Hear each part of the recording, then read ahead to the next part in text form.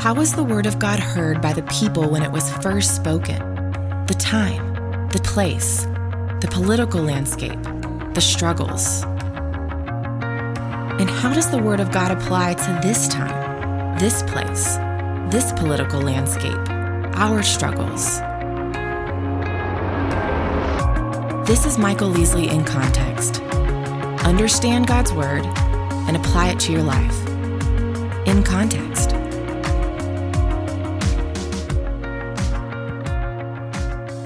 Well, welcome to Michael Easley in Context. I'm Hannah Seymour, and we're so glad that you're here today with us. We started a series last week on discipleship, and today will be our first interview with a guy named Dan Spader, who we'll tell you more about in a moment. But Dad, when you and Dan were talking before we really started recording the interview, y'all were talking about some books that had a major impact on your life in thinking about discipleship. Tell me about that. You know, a number of years ago, Kent Hughes, who's known as an expositor, actually wrote a topical book called Disciplines of a Godly Man. And Dan and I were chatting about that book because in the end of it, he interviewed, I'm going to say, a dozen Christian leaders at the time. And one of the questions that he asked was their bedside books. And many of them mentioned a book by A.B. Bruce called Training of the 12. Written in 12. Oh, wow. Alexander Balmain Bruce. And I remember Dr. Hendricks referred to this many times in my seminary training. Was, gentlemen, read A.B. Bruce, The Training of the 12. And I probably started it, and I may have even read it in seminary, but I can't prove it. A lot of books in seminary. But after seminary, I assembled a group of guys in D.C., and they were 5 of the smartest men I knew, Harvard MBAs. Yeah. One guy was, he's a policy writer, brilliant guy. And we met every Thursday morning at 4 a.m. in the morning. Oh, gosh. For a summer, for 12 weeks. This was not for the faint of heart. But these 5 guys and I met together, and we went through that book, Training of the 12, and it stood out as a landmark book for me, for that group. One of those gentlemen is with the Lord to this day, but we still talk about the weeks we spent studying the Training of the 12. Anyway, that said, as a backdrop, it was an extraordinary text, still is. It's very difficult to read in the language of the time. He's verbose, but you find on like every 4th paragraph, oh, wow, that's a sentence I got to think about for like an hour. So if you're really ambitious, The Training of the 12 by A.B. Bruce. It's actually public domain. You can just find a PDF online, or you can read it online. So what do you use today? It doesn't sound like you're using that book on Not the regular so much with for small a groups. regular group. So what are you using today when you're with groups or individuals and discipling folks? You know, your mom and I used 2 primary texts. We used Hendricks' Living by the Book, which is a Bible study methodology book. There's a workbook, and then let's call it a textbook. And that really is the fruition of his over 60 years of teaching people how to study the Bible. So it's paint by numbers. You read a chapter, you do the exercises, and the strength of that book, his son Bill Hendricks updated it, and they took a workbook approach to say, let's get people in the Bible 15 to 20 to 30 minutes a day on an ongoing basis. Yeah. And that really is the beginning of all this, if we can get people in the Word on their own. And then the second thing we bolt on is a handbook of theology. The one we use is written by Paul Enns, called the Moody Handbook of Theology. It's a little more difficult to read, but not really that difficult once you get in the groove. And so the idea for us, Hannah, is can we teach people how to study the Bible, and then how to think critically about what they're studying? Because just Bible study alone will not make you a disciple. Right. You've got to integrate it somehow with thinking theologically, thinking biblically. So that's our approach. It's not perhaps the most streamlined or the best approach to making disciples. And then I would add to that, you have to spend one-on-one time with people. Right. That you can't, a group is great. We have a group. We have, 14 or 16 in our group. But it's the one-on-one time that I will pursue those individuals, and then I can talk to them about what's going on in their life. And that's where, as a little older person, you hope you can disciple and encourage other people in their faith. Sure. Well, our guest today has also written several books on discipleship, how Jesus discipled, how we can use his example as a model for what we're doing today. Tell us about our guest today. Dan Spader is a remarkable individual. He both founded and directed Sun Life Ministries and then served as a consultant to some 18-plus denominations on youth materials and church leadership. He's a prolific writer. The book we're talking about in the interview is his book, The Four-Chair Discipling and Walking as Jesus Walked, among other books that he's put in his arsenal. Yeah. And it's neat right now to see what Dan's doing because he's focused primarily on one very large church, taking them through a process of making disciples. And I think our listeners will find it interesting how he defines a disciple, which to me was a neat caveat, how he said, okay, this is how you really measure what a disciple is like if, and we'll let him explain that in the broadcast. Yeah, well, let's jump right into the middle of your conversation where you have just asked Dan, why is it so hard for us to get the discipleship concept?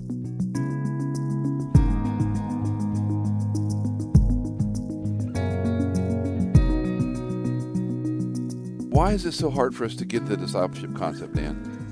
Well, I think we're, like in a four-chair book that I laid out, I lay out the disciple-making process from the life of Christ, the four challenges of Jesus. Come and see, follow me, I'll make you fishers men, and go and bear fruit. That's how he masterfully developed his men. First two steps or challenge or chairs, I call them the metaphor, are come and see and follow me. And those are the easier challenges. And I think the Church in North America is kind of modeled after that. The harder level of teaching people to reproduce, which was a genius of Christ's strategy in my mind, is harder to do. It takes more intentional, focused work. It cannot happen by meetings, by preaching. It has to be the intentional work of investing in a few. You look at Jesus, I love to say how you find him from a year and a half in, you find him 17 times with the masses, but 46 times with the few. And you don't have to be real smart to figure that one out. Jesus, his mission was not to reach the world. His mission was to make disciples capable of reaching the world. And that took an investment. When you and I think of parachurch ministries, and I'm not trying to cast aspersions, but, Crusade, Navigators, right, Precept, BSF, InterVarsity, they're great organizations, but they all seem to lack the ability, maybe except for the Navs, to really reproduce disciples. I think to a certain degree that some of that's true. There's some organizations I think do it much better than others. Otherwise, they don't survive long term. The local church, though, in my mind, is notorious at we tend to make it preacher-centered, program-centered, yep, building-centered, and we're notorious at our inability to reproduce. We're good at growth. We're not good at multiplication. Mm-hmm. And it's really the Church in North America is about the only continent in the world that's not seeing movements of multiplication. We're Global Youth Initiative, the ministry I lead. We're in about 16 countries as of our last measurement with staff, and we've got multiplying movements in 67 of those countries. There really is multiplication happening, not growth, multiplication, and it's a very different dynamic when you create disciples who know how to make disciples, who can make disciples, and you create a movement of multiplication. And to me, that's the grid of what Jesus told us to do. It was not to go make, or the way I say it, it's not to go do discipleship. It's to go and make disciples of all people groups. And that literally means to make disciples and make disciples. At Southeast, where I'm doing consulting training here, we say you haven't made a disciple until they make a disciple. And that's the multiplication component. Fascinating. Let's think about the man, the woman in a church context or a parachurch ministry, or maybe even a disenfranchised Christian who, they've done the church thing. They grew up in it. It is pastor-centric. It is CEO. It is bigger, better, newer, more. It's buildings. And not that that's bad, but he or she is a little disenfranchised with programs, a little disenfranchised with lack of depth. Culture is winning out. How do you, Dan, tap into the handful to say you need to step up and become a disciple maker. That sounds overwhelming. It sounds like, I don't know how to do this. How do you help them? Well, I think there's a couple things. Number one, when I talk investing in a few, Jesus did invest in a few, but he also ministered to the masses. So it's not an either or; it's a both end.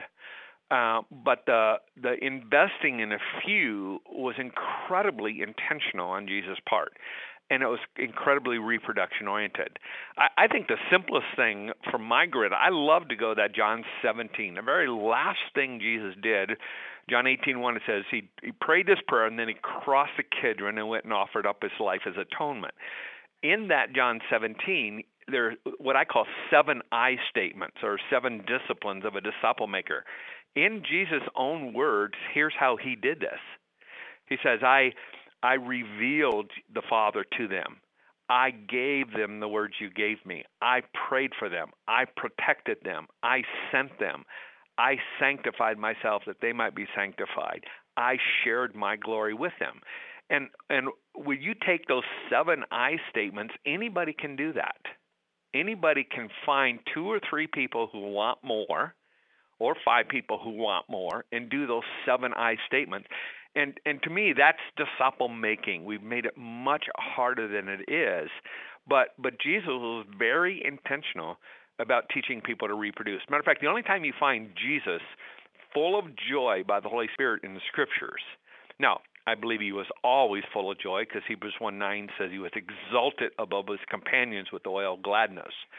He was very attractive to people because of his joy, even the lost people. But the one time you find him full of joy is in that Luke 10:21 passage, where he just sent out not the 12 apostles, which I call the elders of the church, or the leaders. He sent out the 72, which are the lay people, the next generation.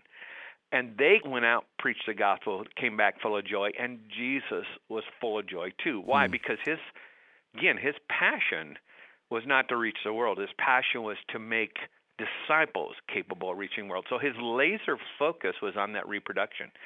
I think anybody can do it. You find a few, pour into them, and then teach them to pour into others. And people tend to reproduce what's been done to them. When you choose, and Cindy and I do a marriage mentor group. It's a 2-year program. We do it in our home. We do it every Sunday night. And it's really marriage mentor. It's under the guise of discipleship. It's really not marriage mentoring.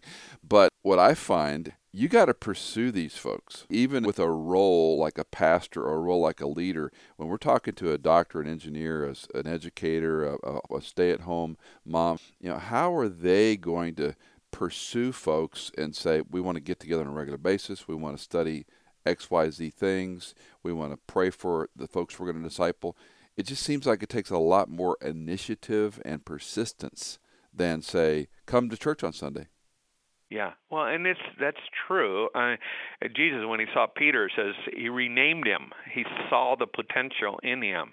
He gave him a new identity. I love Paul when he writes to the Corinthians 5 times. He says, the Corinthian church that had blown it more than anybody, I believe in you. I believe in you. He saw the potential. He says, I don't hold your sins against you. He perceived what they could become. He perceived their potential in Christ. Christ in them, and then on the basis of that, poured into people, invested in people. Who are the ones that have the potential? Who are the ones that the Spirit of God is drawing? And they're often not the most talented. They're not the richest. They're often the ones that are most teachable, most available, most faithful. Those are the ones that God loves to take and multiply his life through. I'm meeting today, right after this phone call, with a young guy, Shankar, who came out of the slums of India, grew up there, came to Christ radically. He now has 3,000 disciples right in the slums of Mumbai. Wow. And has a vision to reach 4.2 million Banjari people, the gypsies of India. And we've got him here because he just, off of the slums, amazing young man, but God got a hold of his life, and he's just passionate about multiplication, and he's doing it. God loves to raise up those kinds of people. When I find that kind of person, I'll go to the wall for them. There's Sure. not a lot of them, but you don't need a lot of them. Right. I mean, we've got 6 continent leaders with Global Youth Initiative that are turning, their world upside down because they understand disciple making. They understand multiplication, and I'll go to the wall for those kinds of people. When you look across the, and I don't necessarily like the labels, but the builder, the boomer, yuppie, Gen X, next gen, millennials, Right. Is there a different tact or a different attitude that you have to take? I think there is. It's interesting. The millennials, believe it or not, are just finished college. They're looking for a cause. I love how Paul, the last verse in the book of Acts, says he preached the kingdom and taught about Jesus. Millennials need the kingdom preached to them. They need to catch the cause, the vision, the picture of that coming kingdom, that now but not yet kingdom. At least that's my experience. The Gen Z, which are very different than the millennial, that's the younger group, they're really anti-corporate more than even the millennials were. And they need Jesus preached to them. Huh. They need to see the freshness of the uniqueness of Jesus in his full humanity when he walked on this earth. My big thing is I find most Americans, we've got this Superman view of Jesus. And I write about this in the 4-Chair Discipling book. He looks human, but when he goes into a phone booth, sucks on that kryptonite, comes out with a cape, he does the miraculous. And that is a faulty view. Therefore, when Jesus said 40 times, do what I've done, walk as I walk, follow the pattern I gave you, and you can do what I did. No, you can even do greater things. We back up and say that can't be true because we've got a faulty view of the fully human Jesus. I call him the I Jesus. I have iPhone, iPad, the I Jesus, the incarnate Jesus. What was he like when he walked on this earth? The real Jesus that walked on this earth.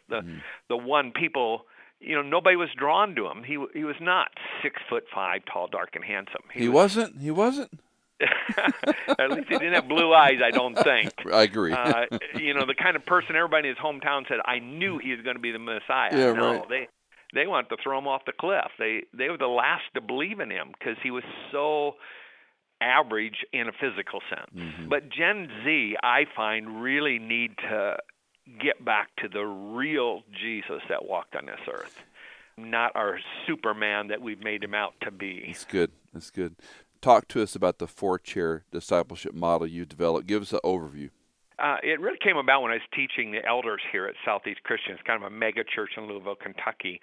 I could tell they weren't getting the life of Christ the way I had been teaching it for years. And so I just randomly grabbed 4 chairs and said, let's use these 4 chairs to represent the 4 challenges of how Jesus so masterfully took seekers and turned them into reproducing disciple makers.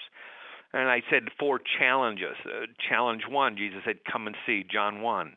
And then follow me, John 1 also. And then follow me, I'll make you fishers of men. 18 months into it, when he invested in 5, not the 12 yet, but 5, and said, follow me, I'll teach you to reproduce, I'll make you fishers of men. And then the last challenge was now go and reproduce, or go and bear fruit. And we just look at those 4 chairs as 4 challenges, and talked about barriers between the chairs, why some people get stuck in chair 2 and never move to chair 3, and how does chair 4 differ from chair 3, and chair 3 differ from chair 2, and what are the needs of a disciple at each stage of that journey. Chair 1 being the seeker, chair 2 being the believer, chair 3 being the worker, chair 4 being the friend of God or the disciple maker. And when I used that metaphor of the 4 chairs, immediately everybody that just stuck. They began to ask the right questions. Everybody began talking about 4 chairs. They began to say, wow, what chair am I in? Am I sitting in now? And how do I get to the next chair? What chair is my friend in? How do I help my friend move to the next chair? So we ended up putting that in a book and had lots and lots of people saying basically we want to become a 4-chair disciple-making church. Okay, last question. Let's say you've got people that you've chosen and somebody's not showing up, not responding. Do you disinvite them? I always say it this way: you challenge people to get to chair 4, but you give them grace to settle in at whatever chair they're at now. Some people are not ready to move to chair 3, the worker, servant, sacrificial, giving chair. And so we need to allow grace to let them settle back to chair 2, where it's basically just, show up, be under God's grace, come to church, listen to His Word, and so I think I like to say we challenge them to the next level, but we give them grace to settle back at the level where they seem to be most comfortable at this point. And so disinvite, yes, or sometimes you have to disinvite people, especially if they're in more of a leadership role rather than a worker role, but you have to disinvite, and so that needs to be done courageously because you reproduce what you are. And if you put people in leadership that are truly not reproducing disciple makers, then you reproduce what you are. It's just always the pattern of God's DNA. Final thought? It's a journey. Disciple making is the greatest adventure in the world. I'm a pig farmer from South Dakota, and I'm not very smart. I'm an average guy. I love Jesus with my whole heart and soul, but somebody plugged me into disciple making when I was 20 years old, Life of Christ. And I know this works because there are disciples all over the globe, not because of me, but because multiplication works. And that's why Jesus said, do what I've done. No, you can even do greater things than I've done. It works. It is the process God wants us to follow. Dan Spader, founder and director of Sun Life Ministries, has been a consultant to some 18-plus denominations, now spending this chapter of his life on making disciples around the globe. Dan, thanks for your time. My pleasure. Blessings.